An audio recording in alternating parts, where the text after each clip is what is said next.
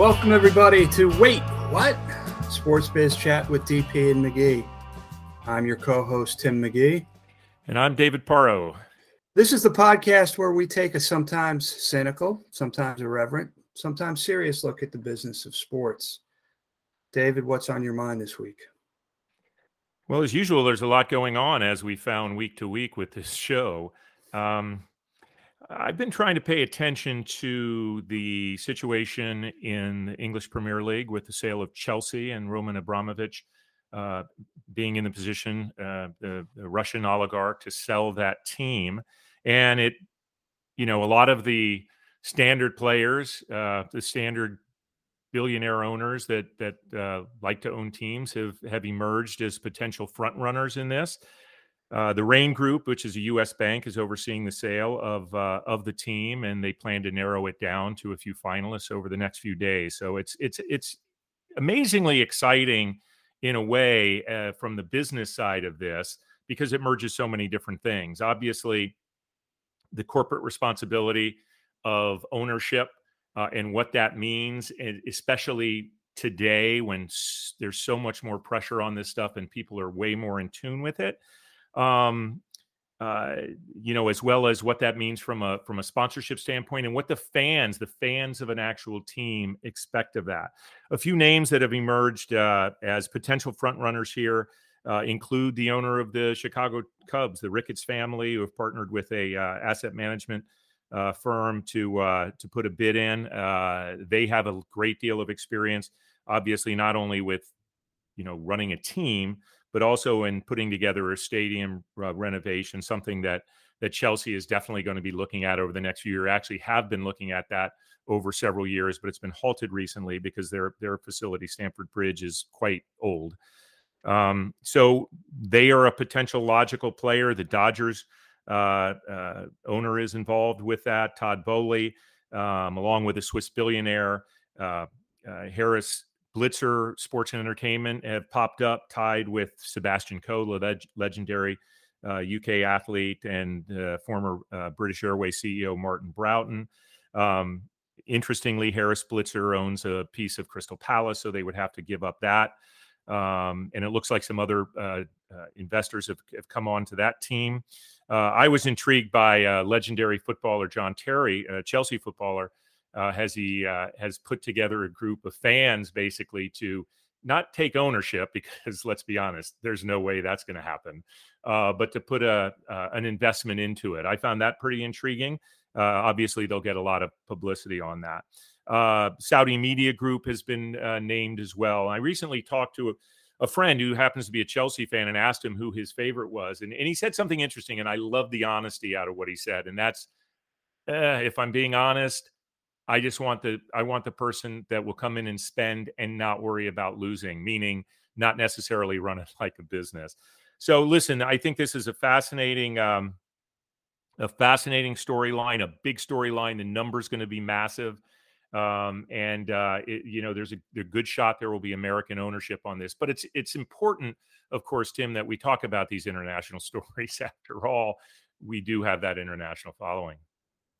That is true. We are a global phenomenon. And unlike Elvis Costello, who famously sang, "I don't want to go to Chelsea," apparently 15 different billionaire groups. I'm gonna go out and make a prediction, which we like to do on this podcast, almost as much as we like to get our predictions wrong. I'm going to say it's going to be that all British group, Centricus Asset Management.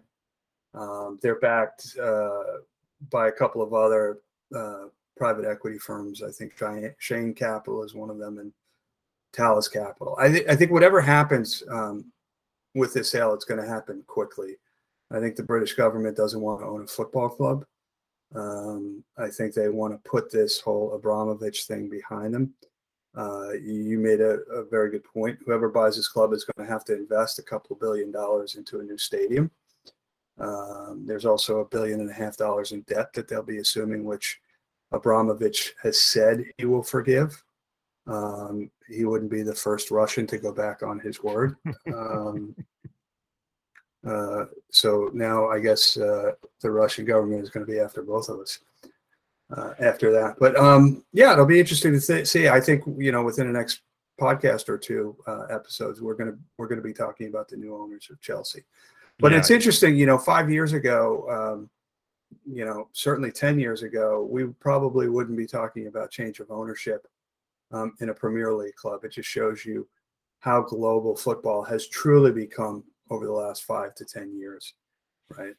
Right. Well, we have obviously American ownership over there, and you look at the Fenway Group's ownership of Liverpool, and obviously whatever they're doing there has been massively successful. So I would say I don't disagree with you from a prognostication standpoint necessarily, although we all know your record is slightly worse than my bad record. I am the Baltimore Orioles of predictions. Yeah, I'll go different. I think the things that line up really well with the Ricketts Group situation, I'll put them up. I'm a little surprised as the long-suffering Jets fan that you haven't figured out a way to back the Woody Johnson effort, because I'm sure you just want him. Although as a City fan, right? Maybe you would like him taking over Chelsea. Well, I think you answered your own question when you prefaced that by saying long-suffering Jets fan. He has done nothing for the Jets nation as an owner. So I think there are probably people at the Rain Group who recognize that and understand that. Plus, I just don't think his bid's going to be high enough, quite frankly. We think about ourselves in the U.S. as having fans be super passionate about their teams, and of course they are. For those that haven't followed any of the big European leagues closely, I'm not sure there's quite as much of an understanding of how important this ownership situation is and how much shit they take when things go bad. But I think that if you look at what some of these, including Dodgers ownership and certainly including Cubs ownership, have been through all those things and certainly know how to go out and get more money, which is what the owners do when it comes to the redevelopment. It's not just dipping into their own pocket. So that's a big piece of it. You mentioned something earlier in terms of the fact that we are, you're going to make a bet or make a prediction, is that I'm certainly expecting that there will be, quite an active sports book going on in the UK over this, if not all throughout Europe, because it truly is. The Premier League is the top across the world. So the entire globe looks at this. So this is bigger than Major League Baseball team or even NFL. And sorry to say that to the American fans that think the NFL is a global sport on the level of soccer. But it's not. If I can make two observations. Number one, it's interesting how quickly these owners of Major League Baseball clubs have now found the money to be able to put in bids on Chelsea, when 2 weeks ago we were talking about how the owners were crying poverty throughout the lockout. That's number one. Number two, am I the only adult who chuckles, if only internally, when I hear the name Woody Johnson? Certainly probably one of few who will admit it. Well, he makes you think every time you say the name, right? Yeah. I don't know what I'm going to say. What he makes me think. But.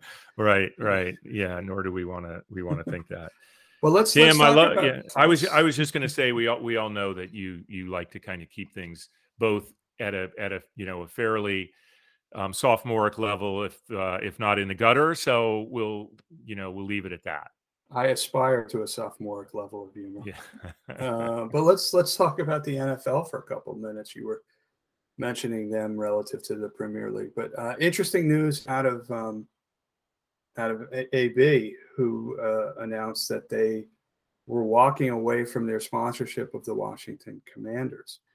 What struck me about that announcement, because let's face it, sponsors leave properties every day.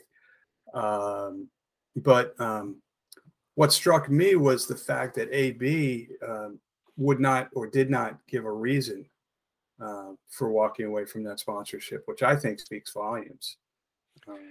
Agree.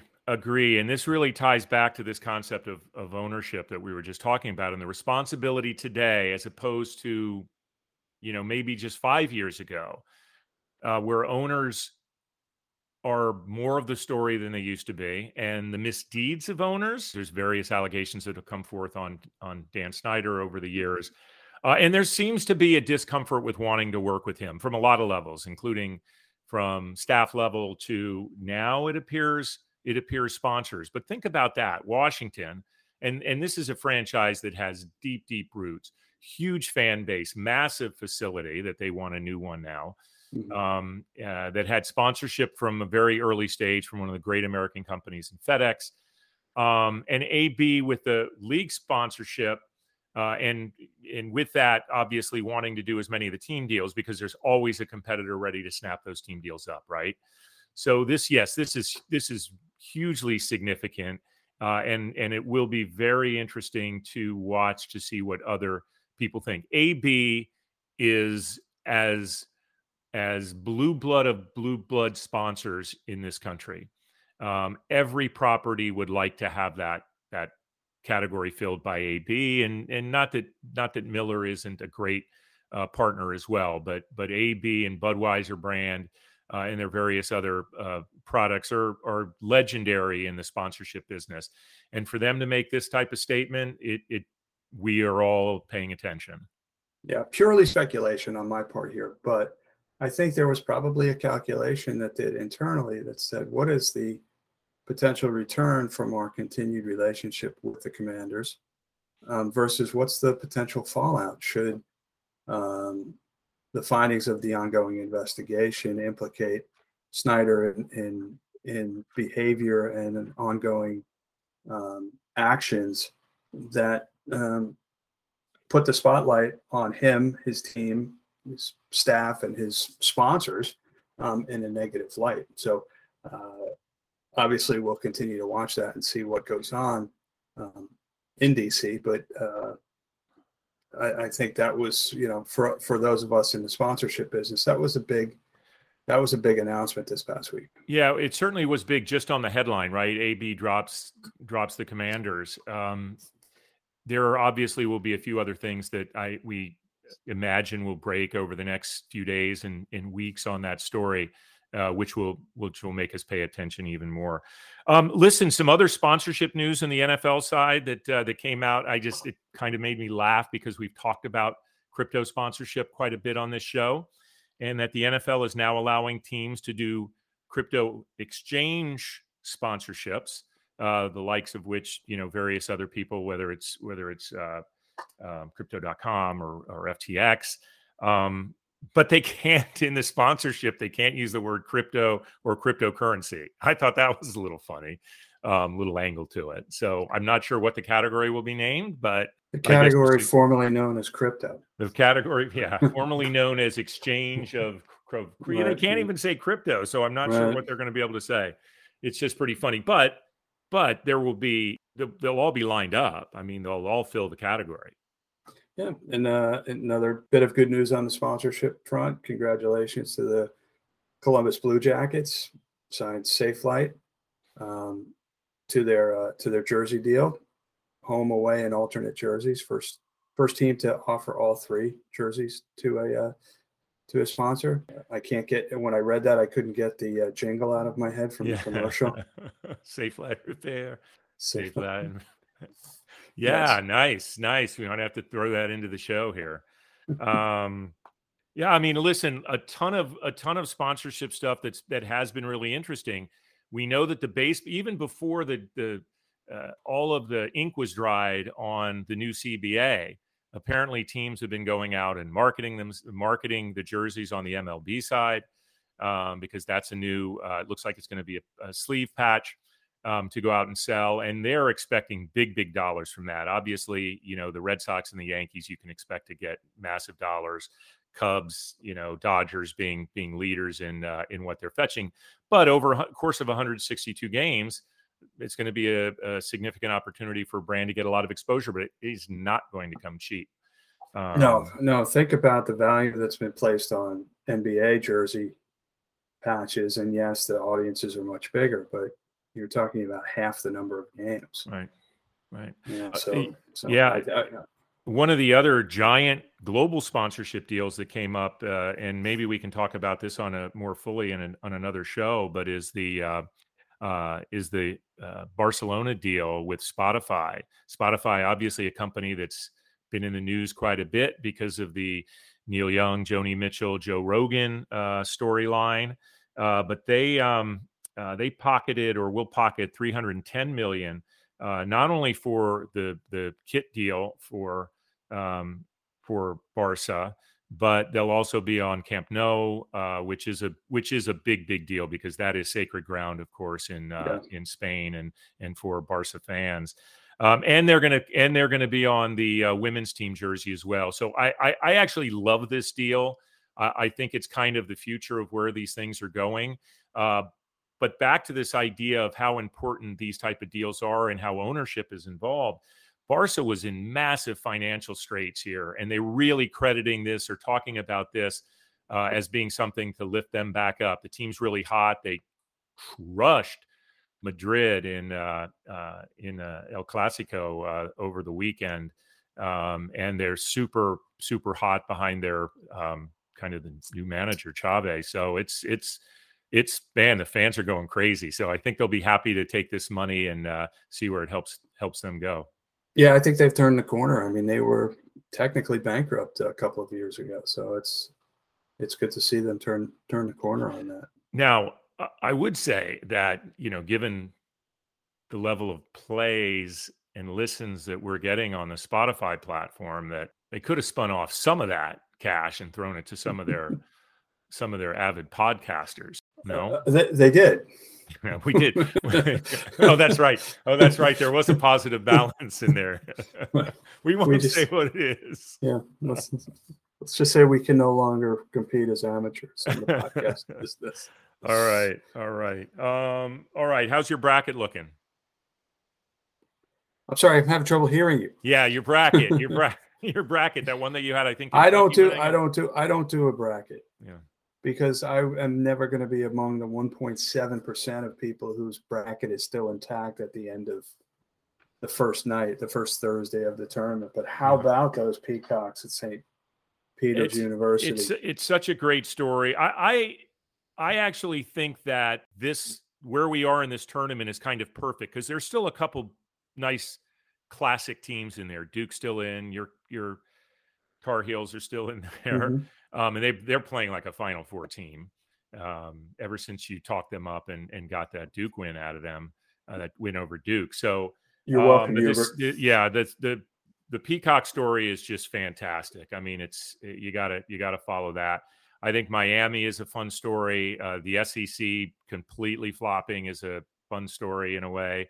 But yeah, no, I think it's turning into a great tournament. And there does, while you may not participate in a pool, expectation is over $3 billion to be bet. And a lot more of that than traditionally is going not just to brackets, but into outright, betting on mobile apps, et cetera. And we're going to be talking about just that as this show progresses with our guest. Yeah, I'm looking forward to that. All right, I think it's probably time that we take a quick break, and we are going to come back with an exciting guest to cover everything in and out of the sports betting space. Back with you soon. It's time for our guest. We are excited to be able to dive into the sports betting space and more with a true expert and sports business leader, Chris Bevilacqua, someone that has literally been on every side of this business with major focus on media distribution. Now, I've been fortunate to know Chris for, let's just say, a long time. He's the co-founder of Bevilacqua Health Fund Ventures, a media and sports investment advisory firm in New York, and also is the co-founder and CEO of SimpleBet, a company looking to drive engagement with sports by facilitating increased betting opportunities. So welcome, Chris. Hi, thanks for having me, guys.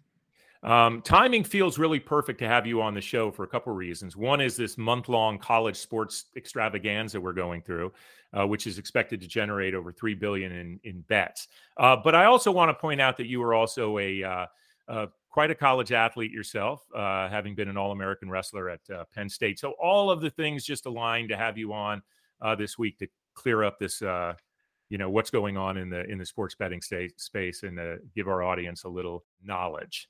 I appreciate you acknowledging that. Got my Penn State wrestling. I was telling the whole company over the last week that my real March Madness was last weekend, was the NCAA Wrestling Championships, and Cale Sanderson and Penn State won their 9th NCAA title in the last 11 years, which is John Wooden territory for those of you out there listening.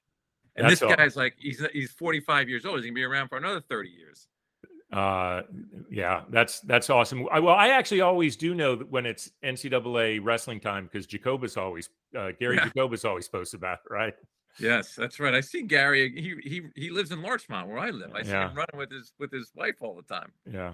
Oh yeah. Yeah. They're fitter than I am, for sure. Pure Stokes. Yep. Yeah. Yeah. All right. So listen, we're going to start like this, Chris. Sports betting is obviously a very, very popular topic in the sports business across all circles of it. But honestly, we're not sure that people fully understand all that's involved in the industry. And we're hoping you can kind of walk us through the ecosystem that's involved here, and particularly how your company, Simple Bet, is involved in that. Well, I mean, let me just say this. By no means, I'm now almost 4 years into this. We started, co-founded Simple Bet 4 years ago in April, which was, by the way, 1 month before PASPA got repealed. So I come to sports betting as a real novice. I mean, obviously I've learned quite a bit in the last 4 years. And one of the things I learned early on, because I didn't understand how the ecosystem worked, was, in a nutshell, it's like alphabet soup, right? You've got sportsbook operators, you've got tech platforms, you've got data companies, you've got leagues and teams, you've got media companies. You just got this, and everybody sort of makes up the what I would describe as the ecosystem. And then on the other side of all that, you have the end user, right? So you've got all these constituencies that have, formed obviously a very big business opportunity. And again, when I started 4 years ago, I didn't know much of any of this. And the one of the things I've learned over the last number of years is that it's super complicated to navigate the ecosystem, especially on the technology side, which is the side of the business that I'm on with Simple Bet, right? We've built, over the last 4 years, we've built a technology platform. We've invested over $80 million. I'm sitting here in my office in New York City. We've got over 80 people now, a lot of machine learning engineers, data scientists, data engineers, product operations people that have built this enabling technology that we then go out to sell as an enterprise software company to consumer-facing businesses, mainly on the sportsbook side, so the FanDuels and the DraftKings and the BetMGMs of the world. And then on the other side are technology companies like Verizon and AT&T, Tim, and other companies like Kambi and Amelco that are third-party tech providers. And then more broadly, just media companies, right? We're about to announce a deal with a large, one of the large RSNs, right? That is a watch and wager single screen. It's a free to play in-game wagering experience. But, that's my background is wagering products, interactive products like we have are ones that drive engagement and drive ratings and drive consumption, which, leagues and teams and media companies love, right? So there's a lot of ways that we sell this enterprise software, and it's in a big ecosystem that's chasing a very large TAM, right? Total addressable market, which, grows by the day because each state that gets added, right? New York State's been up for 10 weeks, and there's been already over $4 billion of betting handle going through just New York State. So there's just a very large opportunity at the very, very early stages. And, we're excited to be in the middle of it. Yeah. And you reference New York State and the handle that they've had, but do you, because of the big numbers we're talking about, do you think that at some point state legislatures in states that haven't approved betting are going to sort of be forced to to license sports betting, lest they be left behind, lest they leave so much money on the table in terms of tax revenue that they can use to fund educational programs, arts programs, whatever it happens to be that their state needs. Yeah, I mean, 100%. I mean, that was, in large part, a lot of this got accelerated over the last 24 months by COVID, right? When everything got shut down, states ran out of revenue. Where are we going to get it back? Obviously, sports betting and marijuana, a couple of ones that have been maybe off limits in the past, all of a sudden, here's a way to, to get some revenue in quickly. And then, the politicians get in the middle of it and they can take money from here and put it into education and all these other things they're trying to fund. And, so that accelerated the in the case of New York, I mean, even New York, right? And Andrew Cuomo and all of his friends finally figured out, well, wait a second, 25% of New Jersey's revenue is coming over the George Washington Bridge. Like, that's just tax dollars going out the window. So I think you're going to see the same kind of stuff. That's, like, the more that it is ubiquitous. Like, we're now over 30 states now that have been approved through legislation. 18 or 19 are mobile. I think you got another 10, 12 states that are now considering legislation. Obviously, the three big guys, right, being Florida, Texas, and California, are the ones that everybody's waiting for. And as states around them surround them with it, and all of a sudden the same thing happened in New York. It got surrounded by New Jersey, Connecticut, and Pennsylvania. And then at some point, like, what are we doing? Right. So I think, yes, that'll ultimately be how that, that's the beauty of a marketplace. That's how the market works. Yeah, you mentioned marijuana and gambling. It reminds me of an album my older sister had when I was a kid by the Doobie Brothers. What were once vices are now habits. Yeah, that's right. Right. Well said by the Doobie Brothers. Right. We always like to, throw in something that completely dates us when it comes to our musical tastes. Our cultural references end about 1985. I'm right there with you guys. So moving on to that, do you anticipate, or are we too far down the road on this, for the feds to come in and finally say, we're going to manage this at this level, or at least set some guidelines? Because when the ruling came down from the Supreme Court, in Jersey suit to free this up and basically make this legal, I think a lot of people hope that the federal government, Congress, would act and set some parameters that everybody could go by. But we're now this far past, and that has not happened yet. What are your thoughts? Yeah, I mean, I think it's obviously from the very, very beginning was the states' rights issue, right? And all PASPA's repeal was it made gambling not illegal, and then it just became a state by state issue, right? And it's hard to argue with the progress and the industry and the excitement around the industry and sort of the way it's all rolled out. I do think, though, as you look further out, I mean, one of the challenges, or one of the things I think about, like, these are like the risk factors that you hear about all the time, is like, well, what happens when bad things happen? And there's all these, and the leagues were very, in on this early, and they call it like integrity issues. And what happens when, there are integrity related issues and it's harming the end user or the consumer, and it becomes unreliable. Like there were a few incidents, or a handful of incidents away from of bad actors, right? It's just hard to see how there aren't things that happen over the coming years where it all of a sudden raises the eyebrow of federal legislators, right? And one of the things from in the beginning, remember Adam Silver, when he put out his early op-ed in whenever that was, 2014, that's 8 years ago. His whole thing was, hey, this is all happening in the shadows, and we're just better off like shining a light on it. It's happening anyway. Let's legislate, let's regulate it, let's tax it, but let's have rules that everybody has to abide by that are federally mandated. I mean, that's the way the leagues came out. It didn't end up that way, and I think there is just kind of, you're waiting for the shoe to drop where that integrity issue becomes front and center. And I think, I don't know when and if that happens, but I don't discount it being at some point that things like that transpiring and then eventually having to go to federal legislation of some sort.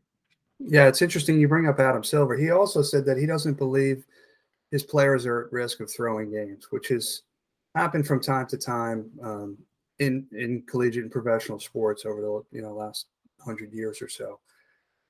Going back to the Chicago Black Sox, the New York scandal with throwing basketball games. But there's a theory in management, the equity theory, that says if people don't feel that they're being paid what they're worth, they'll become dissatisfied, disgruntled, and may act out. So it doesn't matter how much money a player makes, it's how much they think they should be making that might cause that player to say, well, I need to get mine. So how do you proactively make sure that players and officials aren't put in a position where they could throw games or bet on games? I mean, we talked a couple of weeks ago about the Calvin Ridley situation where he was suspended for a year for betting on games.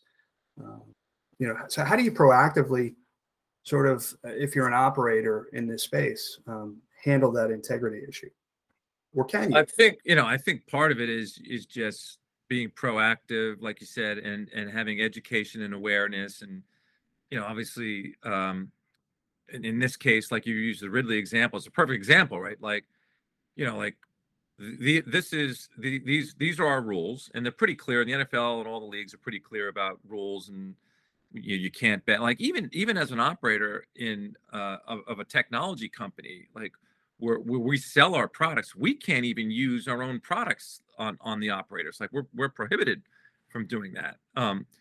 Now, as it relates to the athletes themselves, I mean, it's definitely education and awareness, and then you have oversight, right? I mean, Ridley got caught red-handed, right? Like it's not that easy to do stuff on the down low. I mean, with the way technology works and the fact that it's instant, all the data is collected. It's kind of hard to get around that stuff. And spotting suspicious betting patterns and all those things. I mean, it's not that easy to get away. But doesn't mean that there aren't going to be guys like Calvin Ridley who do that and try to do it, but it's harder and harder to not get caught. Yeah, they certainly acted quick and punished him severely for what on the surface looked like a fairly minor infraction, but it was an infraction. It was betting on a game. So yes, you could see that level of discipline and punishment and meted out that quickly.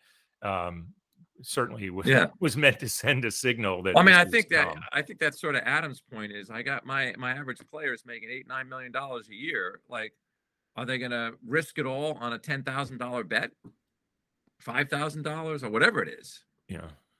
Well, certainly. I mean, listen, we have a very changing landscape in the college sports space now as well with NIL and how that will factor in will be, we could dive and have a whole show around that subject, of course. But I do think it's going to be interesting to see how the entire ecosystem, as you say, kind of works together to ensure the integrity, because the data and the integrity of the bet, right, is what has to be pure. So speaking of that, when it comes to how you work with leagues or access data, even though you're using AI to make sure that these things are just updated constantly as people are making in-game bets, how are the leagues handling that? How would you say they're handling that, both from just an integrity standpoint as well as a monetization standpoint, or is it getting a little too crazy as to how expensive this data has become for operators, and are there going to be exclusive relationships in that space? I know there's a lot in that question, but I mean, basically the way it works, and it's pretty consistent across the leagues, and the one main thing being, like you just said, exclusivity versus non-exclusivity. What the leagues all do in some way, shape, or form is they get a licensed data partner, or they find an official data partner. So the two big boys are Genius Sports and Sport Radar. And then you have IMG Arena, who does a lot big in golf and tennis. They just recently added UFC, obviously. So you have three big data companies that go and align with the league, in some cases on a non-exclusive basis, and in some cases on an exclusive basis. And what the leagues will then do is sell the data collection and data redistribution rights to one of those companies. And then those companies are essentially rights arbitrage companies that go out and resell that to sportsbook operators and media companies and tech platforms. And then they get used for, all kinds of betting, whether it's daily fantasy, whether it's real money betting, or whether it's free to play, or it's just sort of media and fan engagement type stuff. And so those three companies, so we have a deal with both of those companies for different sports where we take live official data from them, because we're an in-play micro betting technology solution. So you have to have a high quality live incident feed that comes out of the stadium and arenas. And it's called a low latency betting feed. That's what we take in. And then on top of that, we have an access to a vast amount of historical data, usually 5, 8, 10 years of data. So we use the historical data to create all of the markets, right? What's going to happen on this next pitch or at bat in a baseball game, or next play or next drive in an NFL game. That's all. Markets are all created by our machine learning engineers or for the historical data. And then we take all of that and we marry it up with the live incident feed, like what happened on that pitch. Was it a ball or a strike? Was it above 90 miles an hour or not? Was it, in the lower quadrant of the plate or the upper quadrant? Like all those things are captured by the live incident feed. Same for football and basketball and hockey, and then we take the live incident feed with the historical data. We take weather data signals, like is it a dome stadium? Is it sunny out? Is it raining out? Is it windy out? Is it a grass stadium? Is it a turf stadium? All those other signals go in. And then we put that into our platform, and then we've automated the market mechanics. So we can create a market, suspend a market, reprice a market, and result a market all through automation in real time that allows for essentially a live 2 or 3 hour game to have essentially hundreds of thousands of betting opportunities. So we turn a live game into a slot machine. That's what our technology. We talked about latency right there, and I am curious as to at what point do we hit the promise of what you're talking about? Your company is focused largely on these in-game experiences. I'm seeing what's happening and I'm betting on it, or I'm offering a wager. But there's delay. I mean, if people are watching, we talked about this earlier in the show, cable television, linear distribution of something, you're way behind when that's actually happening, which kind of makes it difficult to do actual in-game betting. We know the technology is there to run all this thing, kind of in real time, so we could see it. But at what point are we going to be able to do this with a lot more reach and a lot more capability to really be betting on things that are happening in game in absolute real time?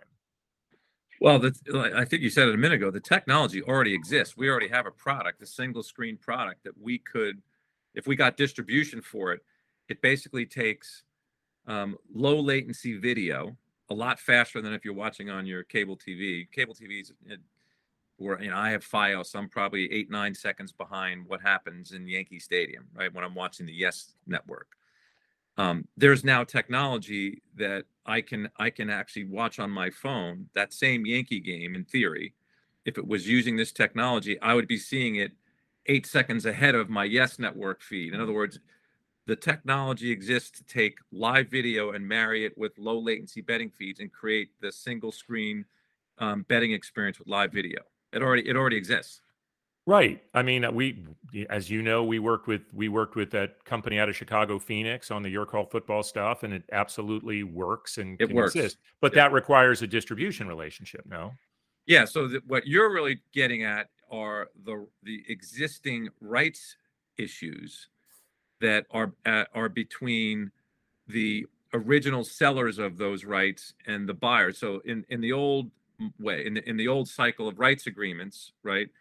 You have the NFL sells rights to CBS, right, for a lot of money. Then CBS, as a wholesaler, sells rights to all the retailers, meaning DirecTV, Comcast, Time Warner, all those cable companies, and then they sell it to the end user in the form of a cable package, right? And that exists for baseball rights, for basketball rights. And so what ends up happening is you're locked in that old, because it's exclusivity, right? You can't take those rights and untether right, a single screen direct to consumer video, live video package, even on low latency, because you're competing against your wholesalers. So the new NFL deals, right, there's the 11 years worth of new deals, that's where you're going to see all this change, because they've carved out all this stuff and they're about to sell Sunday Ticket and Red Zone and all the NFL assets. And they're going to also bring in a betting partner.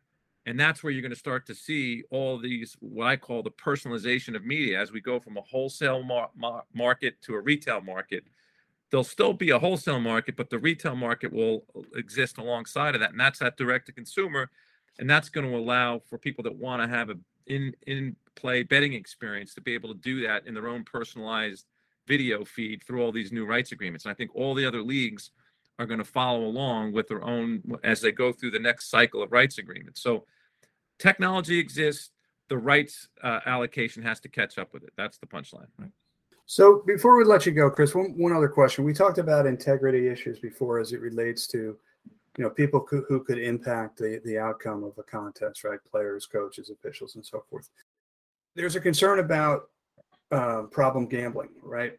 And I know that all of the sportsbook operators put a certain amount of their marketing dollars towards messaging around what to do if you have a problem. But are there any other unforeseen negative impacts that people in this space need to be on the lookout for? Again, with the idea of being proactive as opposed to reactive, to ensure that, people can continue to bet with confidence, that people who have a problem can seek help for it, and all of those types of things.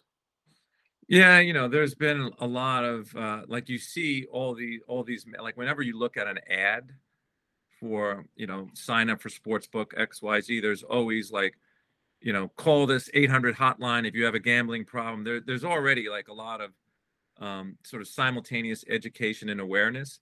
Kind of reminds me, Dave, you remember this back to the old sponsorship days, like the responsible drinking messages with Anheuser-Busch. Like, whenever they did something big with a property, there was always a pretty concerted effort to make sure that you were addressing the problem drinkers, right? And responsible drinking and all that. And that's, like, that exists to this very day. The same thing's happening with marijuana, and the same thing's happening with gambling. Like, what I worry about is, like, I got 4 young kids at home, right? And, I got my phone here, right? And I got my DraftKings here. What happens when my 10-year-old son picks up my phone without me, and he's going like this, and next thing I know, I got a $20,000 bill from DraftKings? Like, what? Like, that's going to happen at some point, right? And so I think what the companies like, the DraftKings and the FanDuels of the world have to really get on, like, security, right? And video recognition, face recognition, like all that type of, like, clear type technology. Because it seems to me like what I just described is inevitable to happen. And that's where all the legislators and all the, all that stuff's going to get stirred up. So I'd like to see it, us as an industry just get out in front of this stuff. I would see that we'll probably hear a lot. No, it was my kid. It was my kid making that. Can you prove that? Right. So we like to ask a couple questions of our guests before we let them go. And the first one, if you could, is let us know how you got your start, how and where you got your start in the business. Where'd your career get started? Where'd you started? Well, I was, it was 1987. And I tore my shoulder out. I was going to keep wrestling and try for the Olympic team, because I was on the Olympic ladder, and busted up my arm. That was it. Reconstructive surgery. Oh my God, what am I going to do? I didn't know, like, I had a BS in marketing from Penn State. Had a friend who introduced me to another friend. He's like, go talk to this guy at NBC Sports. And his name is Gray. Do you know Gray Siemens, Dave or Tim? Do you know? Gray was the director. Sorry. He was the director of sports research at NBC Sports. So I go in there and I meet Gray, and Gray said, "Oh, your friends Neil and Nick, and they spoke so highly of you. What do you want to do?" I said, "I don't know." And he's like, "Well, you should go downstairs. I'm going to set you up with John Shipp and David Sahadi on the 14th floor. What are you doing tonight?" I go, I just got to go take the train home to Long Island." He's like, "Well, go down and see them." I go, "What do they do?" "Oh, they are in sports promos." They're the guys that make the commercials coming on NBC, the Jets playing the Patriots at 4 o'clock on Sunday. Tune in. I said, all right, I'll go down there. And I go down, I meet John and David, and they say, well, what are you doing? I have no idea. Just Penn State, just graduated. Well, what are you doing after this? I don't know, nothing. I take the train. Well, why don't you come down to the edit room with us? We're going into the edit room. We're making the commercials tonight. So I go into the edit room. It's like 5 o'clock at night. And they say, oh, we're the low guy on the totem pole. We have to get the nighttime shift. So we edit from 5 p.m. to 2 in the morning. So I go in there, I'm watching them what they're doing. They're like, hey, do me a favor, go in there, pop that tape in, will you? Log that tape. I'm like, what's log? Like, just write down what happens on that play and just log it out on the time code. All right. Next thing you know, I'm there for like 8 hours. And they're like, what are you doing tomorrow? I'm like, nothing. Want to come back and do this? Yeah. Next thing you know, they say, why don't you come and work for us on a freelance basis? And that's how I got my start, working at NBC Sports. Well, I think your next stop, and this is where I met you, was at Major League Baseball. Yes. And listen, I've enjoyed every time I've had a chance to talk to you since we first worked together on that United Airlines Major League Baseball deal. I was running the United business, and you were fairly new, I think, at MLB. How about it, Dick Veach and Adam Aaron? How about Adam Aaron getting all his Adam, yeah, and he just bought like a mine somewhere. I'm not sure. He's a meme stock guy at AMC and buying mines. Man. What a crazy life! But that's where we met, and that's right. That was a lot of fun days. We'd like to wrap up and ask, what's that one piece of advice you have for somebody who's looking to break into the industry? I get this literally on a daily basis. Like here I am. I'm surrounded by 26-year-old machine learning engineers and data scientists from Harvard and MIT. And I get constantly asked, like, how do I break into this business? Right. And there's no one size fits all. I mean, my advice to, the 22-year-olds that are graduating is, a couple things, as you're going through, school, like, I always think like working on project or internships are a great thing. And, anybody can do that, right? Make yourself available, show some eagerness, get off your freaking cell phone devices and look people in the eye, right? That's number one. Number two, I always say, like, don't be afraid to fail. Like I asked a lot of people, along the way for help. And, I ended up having a couple of key mentors, in my career over the years, who I'm still very close friends with. And I think the main thing is that, like, I was never afraid to fail. I didn't no was fine. And I'd get 1,000 no's, right? But I'll eventually get the yes. And so those couple of things are advice that I give all the time. Well, we appreciate it. We appreciate you taking the time. And Chris, hope to see you soon. All right. Thanks for having me, gents. Good to see you. Thanks so much, Chris.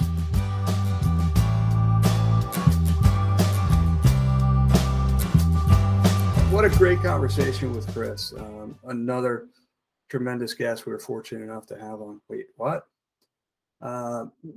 We have tried to create a segment where we take questions from listeners who also happen to be college students. And we have a bit of a backlog from the sports management program at St. John's University, where I happen to be an adjunct professor. So, David, if you don't mind, let's take a couple of these questions and give our opinions on it. Is there something you'd like to know? If there's something you'd like to know, ask us and we'll answer it on this show. First one comes from Martino Pepe, who said, is it better for the NCAA to have mid to low major schools do well in the earlier middle rounds, or is it better to have the powerhouse schools advancing early in the tournament? So we talked about this a little bit before we had Chris on, but what are your thoughts on that? Yeah, I think what we're seeing in this tournament is precisely what is good for excitement around the tournament. Sure, if you're a Kentucky fan, you're not happy. You're an Auburn fan, you're not happy. If you're at these high seeds that went out early, you're really not happy. But you have a lot of big name schools still in the Sweet 16, Michigan, Carolina, Duke, as well as the St. Peter's Peacocks, who you have to love that story. and it will draw fans in that aren't maybe the hardest of hardcore college basketball fans, because it's just a wonderful story. So I think they have a perfect mix. They like a little of both. I think it's exactly what we're getting right now. That's exactly what I was going to say. Every year, hopefully, you have somebody like a St. Pete's, or a few years ago it was Butler, somebody who captures the attention of the nation, and has a nice little run. George Mason is another school that comes to mind. Right. But by and large, at the end of the day, the cream tends to rise to the top. Although I will make another prediction and say that St. Peter's knocks off Purdue, makes it to the Elite Eight, and then that's huge. That's huge. I'm not going to go wait what on you on that, because that would be kind of cool, but that's my prediction, and I think the run ends there. But Shaheen Holloway has done a phenomenal job with that program. He sure has. So the next question comes from Will Terrell, and it's about another thing that we had talked about on this show. Is, what do you think the lasting impact of organizations like UEFA and IOC and other organizations banning Russia from international competition? Basically, is it fair when other countries have had bad civil rights records and various other things that they've done? China, for instance, is an example. But what do you think, Tim? Has the sports industry jumped the gun on this one? I think it's a pretty provocative question, because it does set a precedent. And then the question becomes, if there is something else in the future where another country does something that gets the condemnation of the world, and it doesn't even necessarily have to be an invasion into a sovereign nation, what do these sports organizations do then? Hopefully they act consistently. Hopefully sport is a voice for power and for right in this world. But we'll have to see. One thing that I found interesting is that I believe it was Wimbledon said that they may not let Medvedev, who's now the number one player in the world, play unless he condemns Putin. I have more of a problem with, right? Here's an individual, and you're asking him in effect to take a loyalty oath or a lack of loyalty oath. And that, I believe, is a really slippery slope when you're talking about individuals. When you're talking about teams that represent the national governing bodies within their country, which are funded in part by their country, I think that's different than an individual being asked to make that sort of statement. Yeah, I agree on that, especially on that last part. That's a huge slippery slope, and you're exactly right. It would be a loyalty oath. We've had a similar situation here in the NHL with Alex Ovechkin having to kind of distance himself from Putin, even though he has been close to him in the past or has been associated with him in the past. So yeah, that's a tricky thing. These are athletes trying to go out and make a living doing what they do and doing it better than anybody. The challenge is everybody viewing these things the same? In this case, for the most part, with the possible exception of several people that seem to, kind of see this from both sides, I guess, have pretty swiftly said that this was an invasion, outright invasion. In fact, on the El Clasico match this weekend, they actually had "Stop Invasion" as a graphic on the entire thing. So I do think that sport has to at least respond to the times, and they can't ignore these things. So sometimes that means making a stand. And in this case, personally, I feel that the industry has been on the right side of that.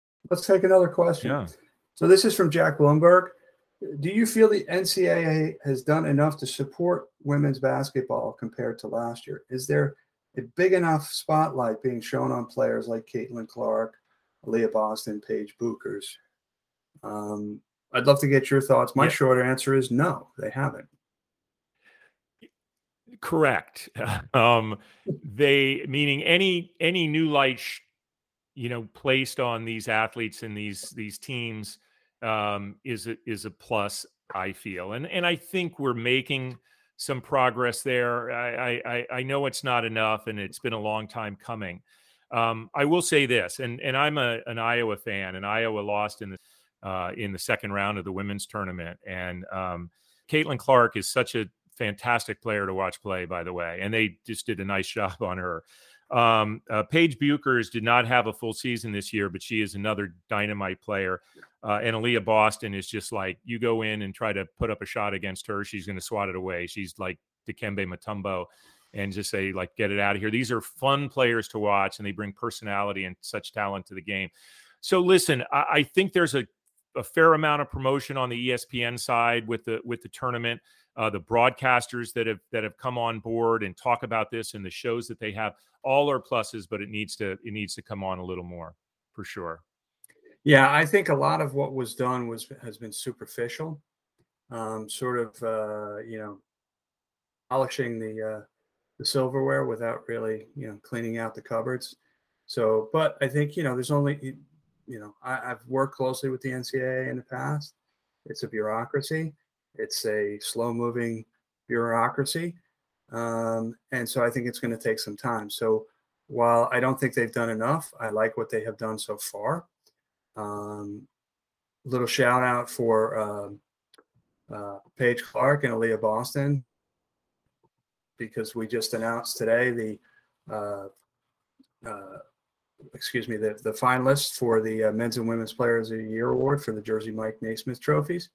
And both Aaliyah and Caitlin Clark are among the finalists on the women's side. That's great. And I agree. I think Caitlin Clark is she's a generational type player. It's only a sophomore. Yeah. And so she might, I don't know obviously who's going to win, but if she wins this year, she could join the ranks of Ralph Sampson and Bill Walton as being the only two players who have won the Naismith Trophy 3 times in their career. So it'll be interesting to see. I've got my votes in. I'm not going to tell you how I voted. All right. So Daniel Vivolo, I hope I'm pronouncing that right. Yes, that's how you say Daniel. Yeah. He wanted to know if Tom Brady could become, because he listened to the last week's show where I guess I was a little tough on Tom Brady, but if he could become a good commentator over time because of his football IQ and so forth. When he finally steps away from the game, can he become that? And I guess the first thing that I would say is, well, when's he finally going to step away from the game? I think that's the first thing. Listen, Daniel, yeah, I mean, he absolutely could. Everybody can be coached how to become, and these broadcasters, particularly players that become commentators, have to go through training, and they do it. He is super smart. He has a football IQ like we've never seen. So I expect that he could be, but I think some of the other things that I put forth, I think still hold true. So the question is can he be great? And if you're going to be putting him on one of your lead broadcasts, for instance, ESPN just finally got their lead broadcast team and taking the Fox team of Joe Buck and Troy Aikman over to put together a world-class Monday Night Football broadcast again on ESPN. Is he in that caliber? I mean, I think we'll have to see. But he also has a ton of other business interests. So broadcasting may or may not even be a part of that he wants to pursue anyways. Yeah, I think if he sets his mind to it, I think he could become among the best. But it takes a tremendous amount of work to, Tony Romo didn't step into the box, that opening game and then just start announcing. I mean, he worked that whole year leading up to that to sort of, calling simulated games, working with voice coaches and everybody else.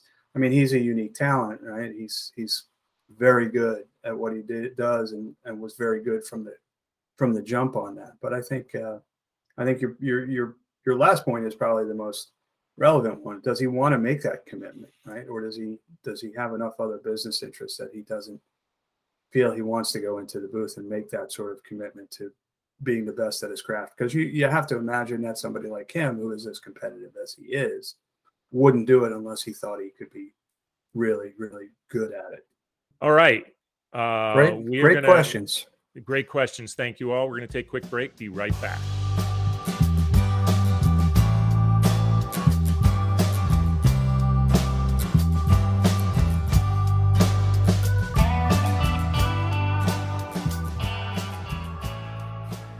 So we've come to the part of the show where we like to take a look at the week ahead to see what we might be focusing on. Tim, what are you going to have your eye on? Well, not surprisingly, it's college sports, but it's probably not the college sports that you're thinking about. Although I will be watching the Sweet 16 and the Elite Eight this weekend. The fourth-ranked Cornell Big Red men's lacrosse team traveling to Philadelphia to play the sixth-ranked UPenn Quakers. Always a great matchup. And then the NCAA hockey tournament drops the puck starting this weekend too, and I'll be rooting for anybody who Harvard is playing in the first round. It's Minnesota State, the top-ranked Minnesota State team in the East Regional. That's great. Such an exciting time for college sport. Well, I am going to say something completely unsports related, and this is a big week for me, as later this week I'm expecting to be a grandfather. Wait, what? Right? I know, it's hard to believe. But yeah, I am. I'm going to have my first grandchild. My daughter Jessica and her husband Phil are expecting, and all indications are that it's happening really soon. So that is going to be my almost entire focus between now and when that wonderful baby arrives. That's phenomenal, and as we like to say in the McGee family, Mazel Tov. That's good luck to your daughter and her husband and your beautiful grandchild to appreciate that. Yeah, a lot to look forward to, and I can't wait to get to Chicago, and that'll be right on top of that as well. So hey, that's a wrap on another fun, informative episode of Wait, What? We'd really like to thank Chris Bevilacqua for joining us to discuss sports betting. And of course, the students that posted questions to us. There were some really great ones. Mostly, we appreciate you listening on whatever platform you choose to listen to us on. If you're so inclined, give us a follow, rate us, leave a review if you want, and check in with us on Twitter and now on LinkedIn. I'm DP, he's McGee, and we'll talk soon. Thanks, everybody.